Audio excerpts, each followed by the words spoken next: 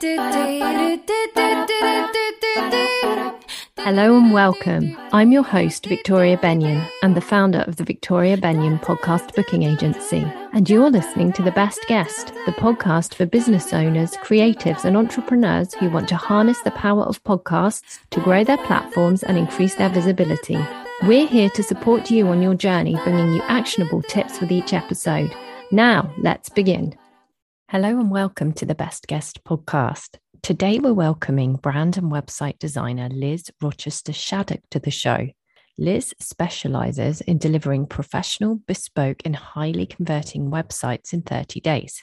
Now, Liz and I are in the same coaching program, and I asked her to join me on the podcast today to talk about how you can go about creating a brand and a decent website for your business and why they're so important. As we've talked about before, when you start pitching podcasts to be a guest, if a host is interested in having you on the podcast, one of the first things they're going to do is look you up online, and you want to make sure that you're creating a good impression. So that's what we're going to delve into today. Welcome to the Best Guest, Liz. How are you? I'm great, thank you. Thank you for inviting me on. Now, you founded your business Bit2Flash when you were at university. How did that come about? Yeah, so I was studying multimedia at Anglia Ruskin University, and it covered everything from graphic design, website design, video technology, sound technology. And whilst I was studying, I found that I had a lot of spare time. So I started up a business and I found a few clients. So I was creating logos and websites. And back in those days, Flash was a program that we use to create websites. It's not used anymore, but so that's where the name Bit2Flash comes from the Flash element, which I don't really use anymore. Kind of went out the window. Well, that's a good name. Thank you. Well, it stands out, and I am a Bit2Flash, so it works on that level as well. That's very enterprising, especially at that age, I think, that you thought, oh, I'll start my own business now while I'm studying. Yeah, it was good. I've always kind of liked doing entrepreneurial things. Me and my brother had a vegetable stall outside our house when we were little, and just like enjoy that sort of entrepreneur side of things. So creating a business for myself has always sort of been on the cards. Have you always worked for yourself? So I worked for myself, and then my mum told me I needed to get a proper job. So I went and actually worked for a company who did training people to become nail technicians. And within that company, I was the creative director there. So I worked on the branding for the business, their website, email marketing, product development, kind of anything graphical. That was my department. That was really fun. I worked there for about 7 years. And then when I had my first daughter, I then decided to start working for myself again so I could be a bit more flexible with time. And absolutely. You know how it is. I do. Yeah. They're not at school yet, are they, your children? So my first daughter, she's at school. She's just started. And then I've got a baby who's 1. So he's at home. You have your hands full then? Yes, definitely. I don't know about you, but I remember thinking, when they go to school, I'm going to have so much time. And actually, you forget that the school days, it's quite short. It's very short. It's definitely helpful, I find, anyway, to have that flexibility. I think if I'm busy, I can do a bit before they get up, do the chunk when they're at school, and work on if necessary. You can always be there. But I did discover during lockdown that it's just impossible to work when they're around. So I just thought, well, when they're here, I'll just devote myself to them. And then when they're not, I can crack on with work. It's surprising how quickly they grow up, actually, and then they don't need your attention all the time. And my daughter's 10, and I can get away with the mornings for sure in the holidays. I look forward to that. So I regularly have conversations with business owners who are interested in getting booked as guests on podcasts. And we talk about the importance of looking professional, your branding, and having a decent website. Because when you pitch to be a guest on a podcast, the first thing, if someone's interested, they'll look you up. So you want to make a good impression. So I wondered if you could talk about, when you're creating branding for clients, what you look at, why it's important. Yeah, okay. So it's really important to stand out from the crowd, and you need to work on the foundation of your business. brand before you even start thinking about colours and fonts and all the fun stuff that everyone just wants to rush into. So what I mean by the foundation is working out your vision and mission, what your business values are, and then that's the sort of like foundation of everything that's going to come later. And also really important is to have a clear understanding of who your ideal client is, who you want to work with, because if you try and marketing to everyone, you're not actually going to be marketing to anyone, because you're just going to be so generic and you'll just find it really difficult. So if you've really got a clear understanding of who it is that you want to work with, then everything that you create, your brand, it's just going to speak to that client, and they're going to think, wow, yeah, this person knows me, they get me, that's who I want to work with. So I have a bit of an analogy for what branding is, and I compare it to hosting a party. So it's my brand party idea. So when you host a party, there's lots of things around it that you need to think about. It's not just, I'm going to have a party and that's it. I get my clients to think about their business as if it was a party. You need to think about what kind of party you're going to have. Is it like a 40th birthday, children's party, or a rave, for example? And those types of parties are all very different. Same with businesses, they're all very different, and they're all going to cater to different people. So once you've kind of worked out what your party is or what your business is, then you need to think about who you're going to invite to the party. And that is who your ideal client is. If it was a children's party, you're not going to put out china plates and have, I don't know, music from the 60s playing, because that's really not going to cater for those children. They're going to be bored and disinterested. That's so true. So it's really the same for your business as well. You need to make sure your services and your products and your offerings are catering to the people that you want them to be interested in your business. Then it goes on like what you wear to your party. You want to stand out. If it's your 40th birthday party, you don't just want to get something from the high street that someone else could potentially be wearing. You want to look amazing and stand out from the crowd. So then you want to hire a professional designer to make your dress or your logo and brand. Yeah, and then the venue, so that I compare that to your website. When people arrive at your party, you need to make sure that they know they're at the right place. They need to know where to leave gifts. Why have a party if you're not getting a present? Yeah. The same with like your website. When they arrive on your website, you want to make sure they know where to leave their email address and that gift, or where they need to make the purchase or book with you, or whatever it is that you want them to do. So that's sort of like your main call to action. And then when they're at your party, you just want to give them the best experience ever, so that they talk about you to their friends and talk about this party, that they've had such an amazing time. And that is branding. And that is, there's a quote, branding isn't what you say it is, it's what they say it is. And it's an experience that you're giving to people. That is what branding is. It's not your logo and your fonts and colours. It's that experience that people feel and then tell people about. Your own branding's really good. Could you talk about that? Yeah, so for me, when I work with my clients, I play a game, and it's called If My Brand Were, and it's kind of driven from the party idea. So if my brand were a party, what kind of party would it be? So for me, my brand party would be an elegant dinner party where everyone's sat around, they've got nice table settings, people can talk and I can listen. And it's not like loud music where I can't hear what they're saying, because I want to be able to hear and listen to my clients and find out exactly what it is about them and their business, to be able to create their website or their branding. So that's my party. And then from there, we go and say, if my brand were an animal, what would it be?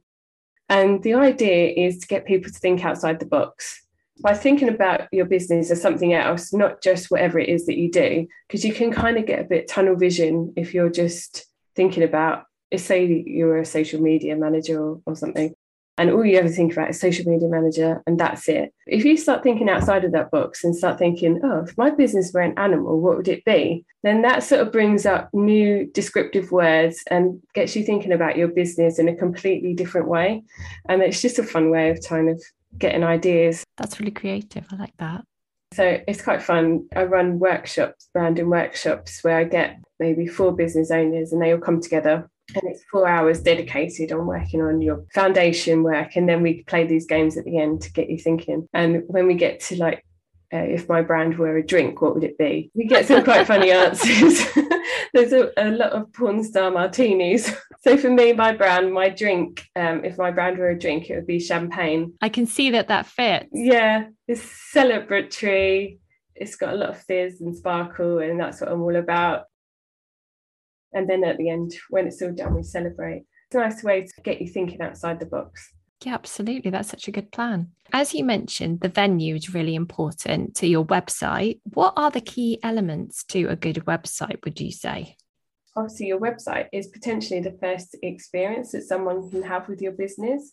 So you need to make sure that when they land, they're getting the best impression, because you don't get a second chance to make a good first impression, as they say. When they arrive, it needs to be really clear what it is that you do straight away. You've got about 7 seconds to make that first impression. And for people, that's not long. No, it's not long at all. So if they come onto your site and if all they see is just a picture at the top that doesn't really tell what you do, then they're not really going to know what it is and could potentially click off and go somewhere else. So you need to make it really clear what it is that you do from that opening paragraph. You want to take your customers on a journey and make it clear to them what it is that you want them to do and where you want them to go. People are generally quite lazy and want to be told what to do, and just make that journey a lot quicker and easier. And they just want to find the information as quickly as possible. That's the main thing. So my top things to have on your website is, as I said, an opening clear paragraph at the top, so people come on, they can see exactly what it is that you do straight away. Potentially you could have a video there as well, because video is really big at the minute, and if people are not interested in reading but they've got time to watch a video. But if you do have a video, then I'd always recommend having subtitles on there as well. People watch videos on the train when they can't listen, or so any spoken word on a video, then make sure you've got subtitles on there. That's true. I often watch things on my phone, Instagram or Reels or something, maybe when the children are going to sleep. You definitely can't have the volume up if you can't see captions. It's really frustrating. You have no idea what's going on. Yeah, exactly. So yeah, it really helps. I think people are getting used to that now, to having subtitles. So you want a clear, strong call to action so that people know what to do. I had a customer who'd created her own website. She asked me to take a look at it. And the first thing I noticed was I didn't know how to contact her. She was a photographer. She wanted people to be phoning and booking with her, but there was no clear call to action or no contact details. So it's really important that you make sure that you've got that clear call to action and it stands out amongst the rest of the website page. Speaking of photographers, I would recommend having professional photography if you can.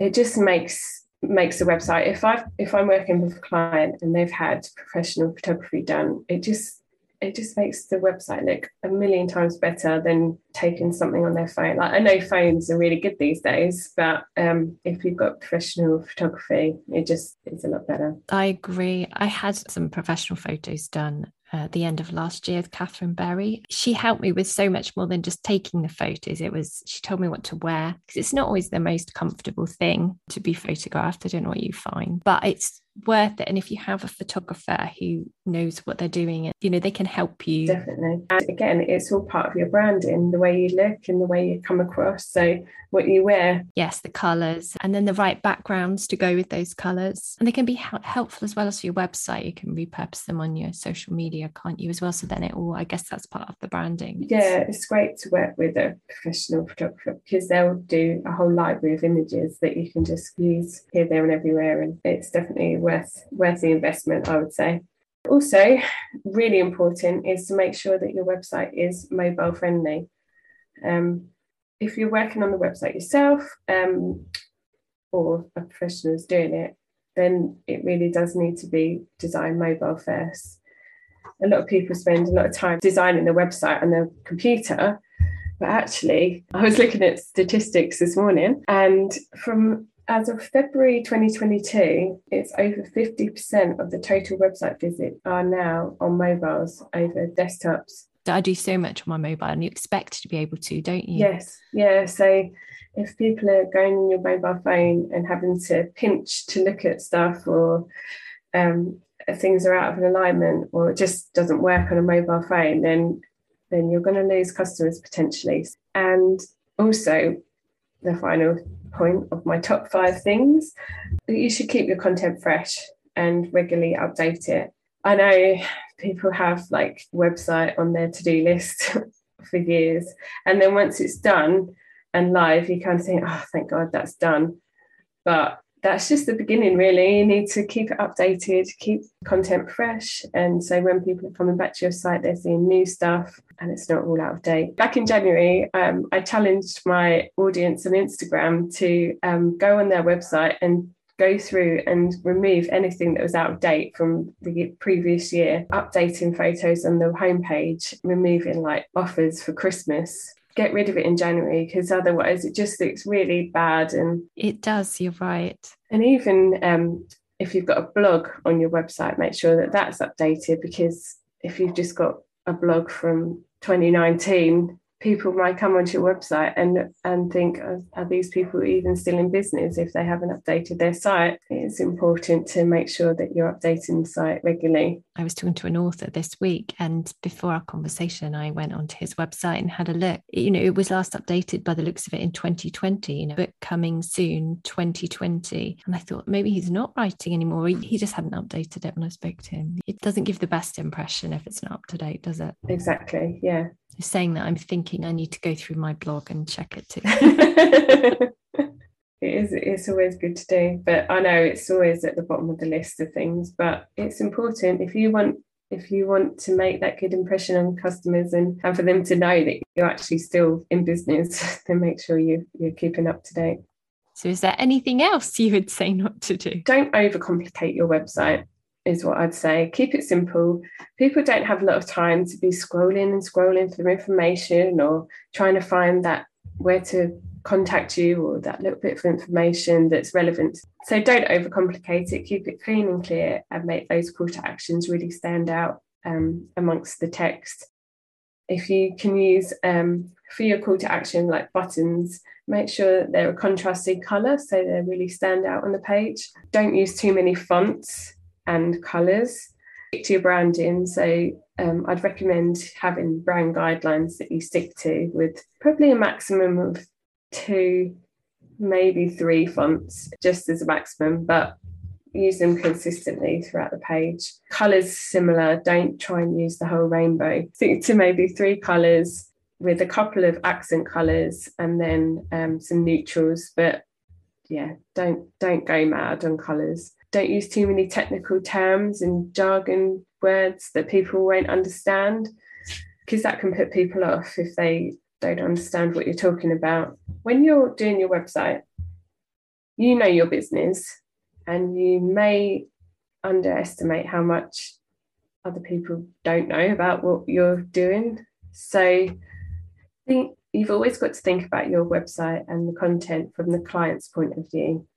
They need to be at the forefront. So going back to what we said about knowing your ideal client, you need to understand what they know and what they would expect seeing when they come to your website. So make sure that they're always at the forefront and think about, would they understand what I'm talking about here if I write this technical term?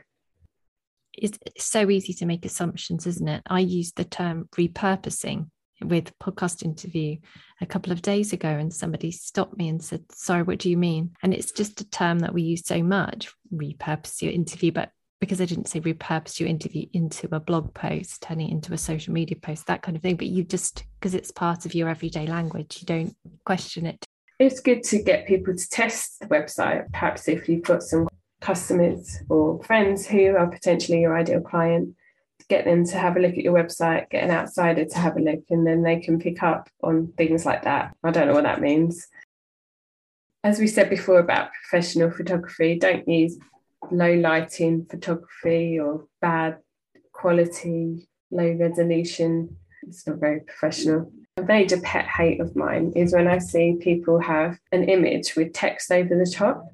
You can have it, but make sure that it's in a clear space, because I just find if you have an image in the background and text on the top, it's really difficult to read the text and it's really difficult to see the image behind. Just make sure that if you've got an image, it's got like nice clear area where you can put some text and it goes together nicely, rather than on top of each other where you can't see either very well. Don't be afraid of white space as well on your website. I know some people feel like every inch of the screen needs to be filled, but it doesn't. And it allows people to have space to be able to see what you're saying. It just makes it a lot easier on the eye to read if there's space around it. Tip. You offer a service where you build a website in 30 days. How does that work? I found in the past, sometimes websites can drag on and on and on, and people have it on their to-do list forever. And I want to break that. I want people to be able to show off their website in full potential in 30 days. So I have a process where we have the 30 days planned out. Day 1 to 10, you get your content together, sort out content, photographs, everything, and then give that to me. Then I work on the homepage, get that approved. And then once that's approved, then the rest of the web pages come from that. On day 30, everything's done and it's ready to go live. If the client doesn't get their content together, I'll just use sample text and sample images to put in there so they know where it goes. But the idea is we want to get it live on that 30 days so that it's there and it's done and it's off your to-do list. And it's been working really well. I had lots of clients come on, they've done the 30-day process and they've got a website that they're proud to show off rather than being embarrassed and not wanting to show anyone their website. Thank you very much, Liz. So where can listeners go to connect with you? Yeah, so if you go to my website and it's bit2flash.co.uk/website_in_a_flash. I'm on Instagram at bit2flash_website_designer. And I'm also on Facebook/bit2flash. Brilliant. Well, thank you so much for your time today, Liz. It's been great talking to you. Thank you. It's been lovely speaking to you, Victoria.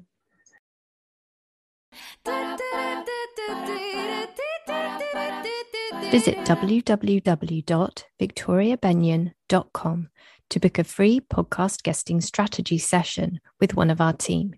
Using the information you provide when you book, we'll get to know you and your business better so you get the most value from your strategy call. You will come away from this 30-minute session with huge value. We'll share our top tips for being a podcast guest and up to 5 suggestions of perfect fit podcasts you can approach. Thank you so much for listening to the Best Guest podcast today. I'll talk to you again in the next episode.